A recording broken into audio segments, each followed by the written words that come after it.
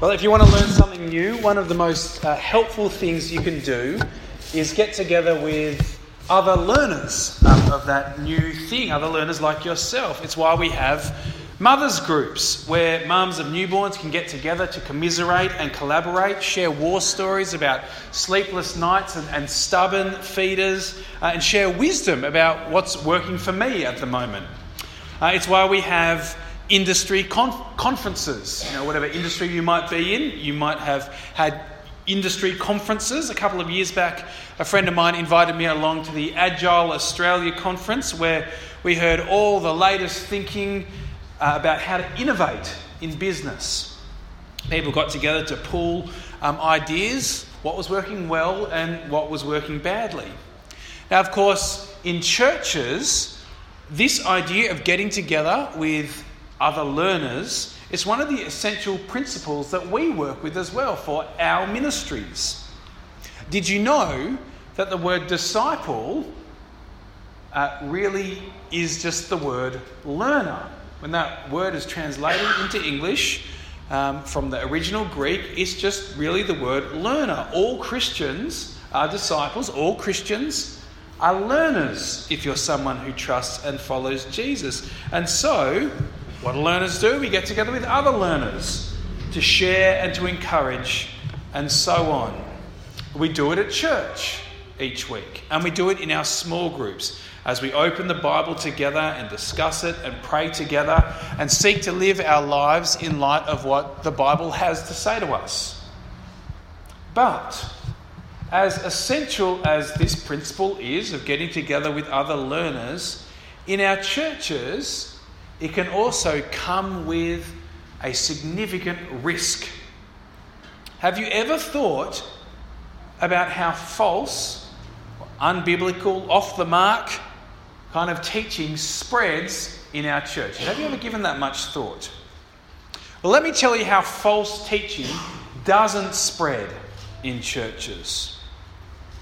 One Sunday afternoon, a man with a big cardboard sign turns up here to church. And he's hand-painted on the sign in big red capital letters, "None of you are saved. The institutional church is of the devil." Then, after turning up with this big sign, he walks up to the pulpit after the Bible readings and he says, "You've got it all wrong. None of you are saved. God has spoken to me and you need to listen." And then he goes on about how you need to listen to your inner divine voice. You need to stop eating sugar and dairy. And you need to take all your money out of the big commercial banks and put it in the special bank that he has established. And you sit there and you listen and you decide, well, that's me done with this old Anglican Church of Springwood then. I'm going to follow that guy from now on. That's not how false teaching spreads, is it? Wolves don't turn up looking like wolves and speaking like wolves. That's why Jesus gave us that phrase about wolves wearing sheep's clothing. And that's why that principle of learning with other learners, why it is so essential, we really can't do without it. It's why that principle, as well as being so essential, is also so risky. You're chatting after church or at small group and you share how, well, I've been feeling a little bit spiritually dry recently. And then someone says to you, well, have you heard about insert idea or practice or experience here? I've really found it quite helpful. Now, they're a long-standing church member. You respect their opinions and their intelligence. And you think, perhaps this is what I need then to break out of this spiritual dryness that I've been feeling. Over time, too, you find others here at church who are into this teaching too. And the thrill of learning something new is intoxicating. You begin to go deeper. There's a conference you go to. There are articles you devour. There's a whole online community devoted to this. And soon resentment starts to build against your church. How could they have hidden this from me all these years? And a year or so after that first conversation, you're gone. You're gone from church altogether. See, false teaching spreads subtly. People who seem trustworthy share something new and wise sounding, something that holds the exciting prospect of liberating you from the funk that you've been in. And they genuinely believe in it too. There's no sign that they're trying to manipulate you here. They believe in it. They're not like some shonky salesperson trying to sell you a lemon. But small step by small step, you eventually end up miles away from biblical truth. Now, why am I saying all this? Well, because this was precisely the situation that the church at Colossae, the ancient town of Colossae, found themselves in back when the Apostle Paul wrote this letter. Tim said in his introduction this afternoon that this letter is a letter we've been working through this term here at Anglican Churches Springwood. So I'm aware some of you have kind of dropped in here a little bit into chapter 2, 4 weeks into the series. And so Paul is writing this letter to the church at Colossae, and that's the situation that they've been dealing with. People who call themselves Christians, right? They looked respectable and trustworthy, and they had joined this church there at Colossae, and they had started to spread some new ideas about how to find fullness in faith. And so in our passage today, Colossians chapter 2, starting at verse 6, it'd be good to have that open. In our passage today, and also in our passage next week, Paul gives a series of directives to the church at Colossae for what to do about false teaching like this. And these are directives that still hold true in our lives today. Now today we're going to look at 3 of those directives, and they're there on your outlines. As you came in, you would have been given a weekly news sheet, and there's an insert in there with an outline on it. And very, very helpfully, the 3 directives Paul gives are all W's. Walk, watch, and remember. It's the best I could do. So firstly, walk. Or more particularly, walk on in Christ. Now, you might know that walking was one of the Apostle Paul's favourite metaphors for living as a Christian. Sometimes today you might still hear people talking about my Christian walk. Our NIV translations that we read from before, they haven't kept the metaphor, but it's there in verse 6. Have a look at what Paul writes. He says, "So then, just as you received Christ Jesus as Lord, walk in him." As our passage says here, continue to live your lives in him. Same meaning, just kind of losing the metaphor in our translations. Now, this verse is probably the most important verse in the whole letter that the Apostle Paul wrote to the church at Colossae. Be a good one to memorise, I think, if you're into memorising Scripture, which I think is a great thing to be doing. It's a real hinge point in the whole letter. See, up till now, and this is what the first half of that verse is talking about, the Apostle Paul has been writing about how they have received Christ as Lord, describing what he gives thanks to God for and praise for them, describing Christ's supremacy, describing his own mission that they have been the beneficiaries of. So right up until now, he's been describing. But then, in the rest of the letter, after chapter 2, verse 6, he switches from description mode to command mode. For the grammar nerds out there, he switches from the indicative mode to the imperative mode. He gives the first imperative verb of the letter here when he says, walk in him. It's the first command of the letter. Now, why is this important? Well, because when the Colossians first received this letter, they're in the first century, they got this letter from the Apostle Paul, and they're getting together and they read it together. One of the things that their ears would have been tuned into was, what's the first imperative of the letter? What's the first command that Paul is going to give us? Because we know that his first command is going to be really, really important. That was how letters worked in the ancient world. And so here it is in our passage. Walk in him.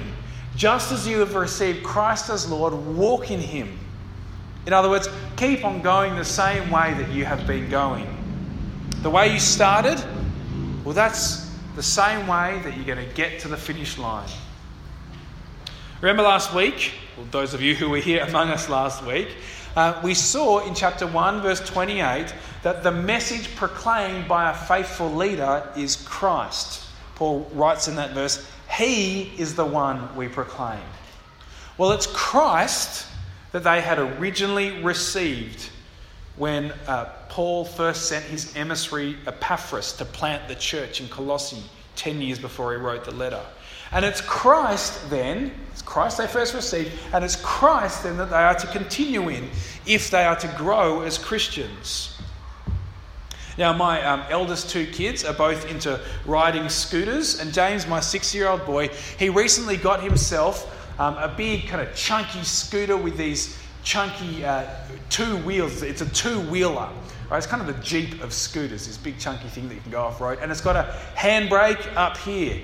Right? This is levels above the scooter that he first began with. When he started learning to scoot, he was on a lightweight plastic 3-wheeler, much more stable, but much slower. And when you hit the grass, you just stop dead pretty much. It was near impossible to push. Sometimes, as Christians, we can have the idea that growing as a Christian, as a follower of Jesus, is a little bit like graduating from the 3-wheeler scooter to the 2-wheeler scooter. You know, I first hear about Jesus, that He is Lord and Judge of all, but because He died for my sin, if I trust in Him, then I won't have to face that judgment. And so I've trusted in Him, and I know God is my Father, and I have eternal life ahead of me. But then we treat Jesus like the 3-wheeler scooter. Now, He was good for that initial season, but then we move on to bigger and better Christian things, and He gets discarded, chucked under the house and gathering dust. But Paul says, just as you have received Him, so walk in Him. The Christian life is not like learning how to ride a scooter, but like the growth of a flourishing tree. Continue rooted in Him, Paul says in verse 2. Christ is like the rich, nutrient soil that we are to grow down deeper into if we are to grow up as mature Christians. Or at the risk of mixing his metaphors, Paul also says that Christ is like the foundation of a building which our Christian lives are to be built upon. The point is, if you want to experience fullness of life, if you want to experience the full Christian life, you never move on from Christ. But you do move on in Christ. You never move on from Him, but you do move on in Him. Keep learning the faith as you were taught, Paul says. That faith which has Christ at the centre and the head of all things. The faith that's contained in these pages. So that's Paul's first directive about what to do in the face of false teaching. And the second one, which is also the second imperative verb of the letter, is watch. Have a look at what Paul writes in verse 8. He writes, see to it, as in keep watch. See to it that no one else takes you captive through hollow and deceptive philosophy, which depends on human tradition and the elemental spiritual forces of this world rather than on Christ. Now, those of us who are Christians, we are naive, I think, if we expect that just by being the church and doing the things that churches do, we will be protected from false teaching. And so we need to actively keep watch. The sinfulness of our own hearts and the craftiness of the devil means that false teaching will always be inevitable, even in the healthiest of churches. And so our eyes and our ears need to be open so that we can recognise false teaching for what it is before it can spread. Now, just to be clear, I'm not talking here about witch hunts or creating an atmosphere of paranoia and conspiracy theories. You know, we're often going to get things wrong. We're often going to get teaching wrong. But more often than not, that's because we're mistaken. That's why God gives us one another, so that we can be helping and encouraging and correcting one another.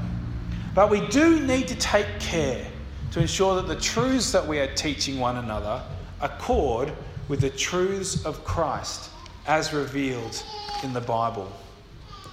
For in the end, Paul says in verse 8, the ideas and philosophies that we live by will either be according to the world or according to Christ. Now, specifically, he does break down that teaching of the world into two different sources, but in the end, they're both teachings of the world. He breaks them down firstly into human tradition. And then there's what he calls the elemental spiritual forces of the world. Kind of a weird phrase. Quite literally, it translates the word that was used for the alphabet, kind of the letters of the alphabet.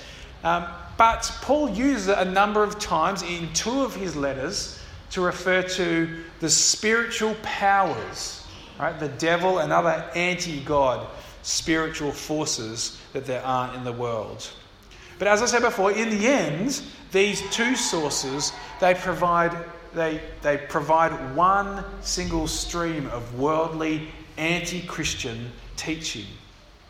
Whatever ideas or philosophies someone teaches, if they don't accord with the truth of reality that's found in Christ, well, ultimately they are hollow.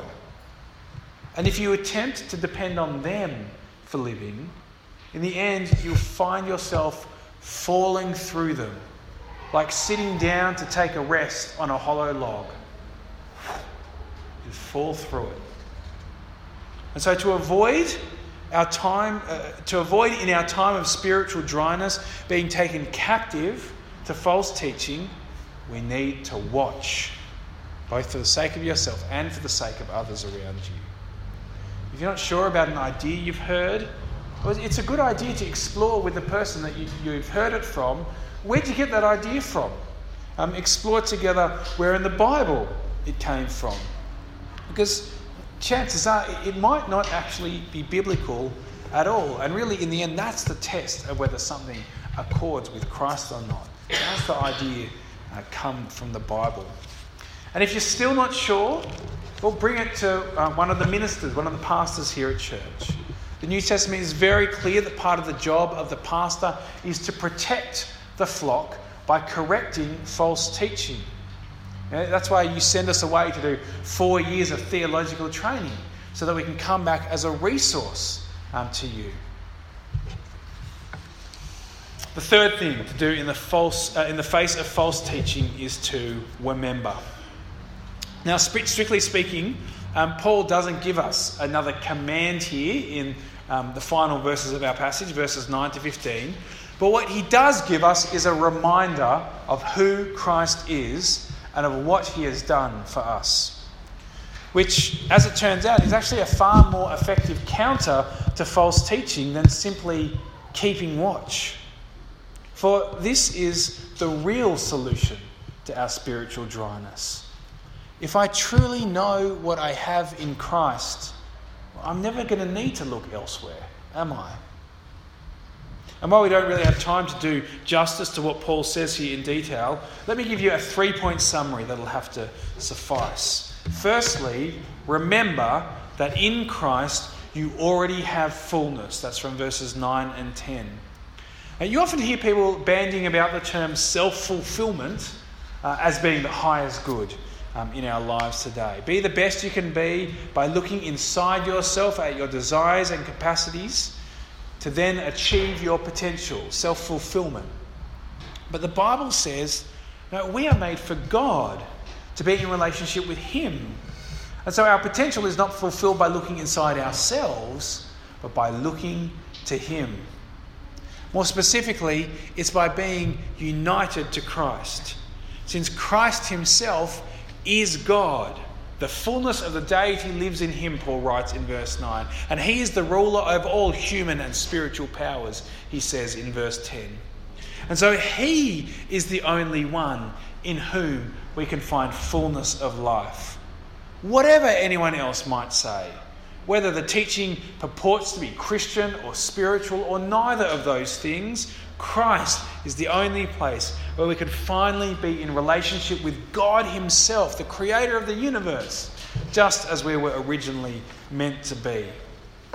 Secondly, remember that in Christ you have already overcome death. So the fullness we have in relationship with God, it's not just about fullness in this life, but fullness for eternity. In verses 11 and 12, Paul speaks of the self ruled by the flesh as being put off and being buried and being raised. Now when he speaks about the flesh here, he's speaking about humankind in our sinfulness. And right since the beginning, God's punishment for sin has always been death. But in Christ, if you're someone who trusts Jesus in Christ, you have gone through death with him and you have been raised with him. And so that punishment of death no longer awaits you. Now this is in verses 11 and 12, all explained using the language of circumcision, which is probably not the choice of language that we would choose if we were explaining this. But it's likely that the false teachers there in the city of Colossae were suggesting circumcision was the path to spiritual fulfillment, or at least one of the paths to spiritual fulfillment. Paul speaks here about being circumcised by Christ, rather. That's the real kind of circumcision, which, when you put it in context next to what he says about baptism in verse 12, it's pretty clear that it's just a reference to conversion. He's using circumcision by Christ as a metaphorical reference to conversion, to becoming a Christian. And so he's saying that it's from the moment you become a Christian, right? From the moment you first put your trust in Jesus, that punishment of death no longer lies ahead. And thirdly, remember that in Christ you already have complete freedom. That's the message of verses 13 to 15. Because of the cross, if you trust Jesus, your slate is now already wiped clean. You are totally forgiven in God's sight. Paul here uses the image of a handwritten note, a statement of how much we owe because of our sin. That note's been taken, he says, and it's been nailed up to the cross of Christ.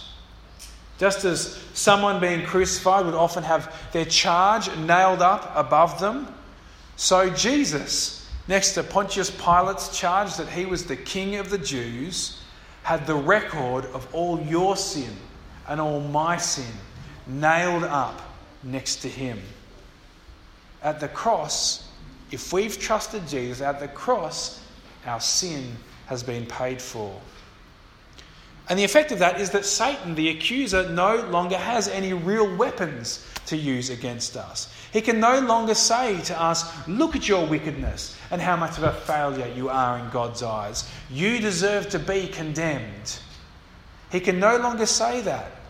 Why? Because Christ has been condemned for us.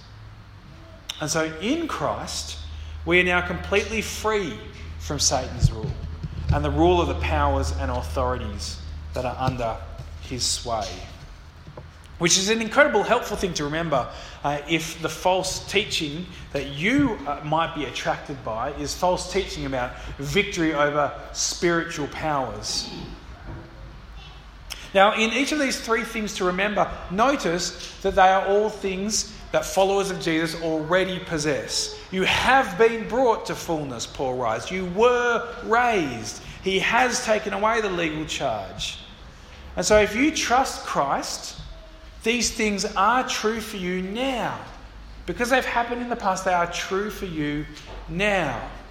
Now, while they are obviously not yet what they will be when Christ returns, we're not yet living the fullness of that life that will come when Christ returns and we are in heaven, they are true of you now. Notice also that it's in Christ that these things are possessed. 6 times throughout our passage, in 7 verses, Paul uses the phrase in or with Christ, or in or with him. And the way this phrase works is like being strapped into a roller coaster. You know, with a roller coaster, you go there, you get into the seat, the bar comes down and straps you in, such that wherever the roller coaster goes, that's where you go. When the roller coaster lurches right, you lurch right. When the roller coaster drops, you drop. If you have trusted in Christ, wherever Christ has gone, you have gone. He's died and he's been buried. So you've died and you've been buried. He's been raised from the dead. And so you too have been raised from the dead to new life. All of which means, why would you look anywhere other than Christ for fullness, for life, for freedom? So remember what it is that you have. And so to conclude, when a friend suggests to you that perhaps you're missing out on the fullness of the Christian life because you don't have, say, some supernatural gifts of the Spirit, well, you can say to them, or you can say to yourself, no, I have Christ. I have all the fullness that God wants for me in him. Or perhaps when you're told that here at Anglican Church of Springwood, at your church, you don't really have the fullness of the Christian life because you don't have the fullness of community that the church is meant to be. Well, you can say to them, no, I have Christ. I know that things now are not yet what they will be, but I have Christ. And so I have all the fullness of the things that God desires to give me. You know, when anyone suggests that there is something more to the Christian life that you are missing out on beyond Christ, this is the truth that you can tell yourself, that you can cling to. I have Christ. If you are a Christian, if you trust him for salvation, I have Christ. For if you do trust in him as your Lord and Saviour, you possess in him now all the fullness of all that it is to be a Christian. You don't need to go beyond him. You don't need to go beyond him. You only need to go deeper into him to realise that fullness. Remember the plant, not the scooter. So keep walking in him, just as the Bible teaches you. Let me lead us in prayer. Gracious Father, we thank you for all the fullness of life that you have given us in Christ. Please help us to keep walking in him, just as you have enabled us. I pray this in Jesus' name. Amen.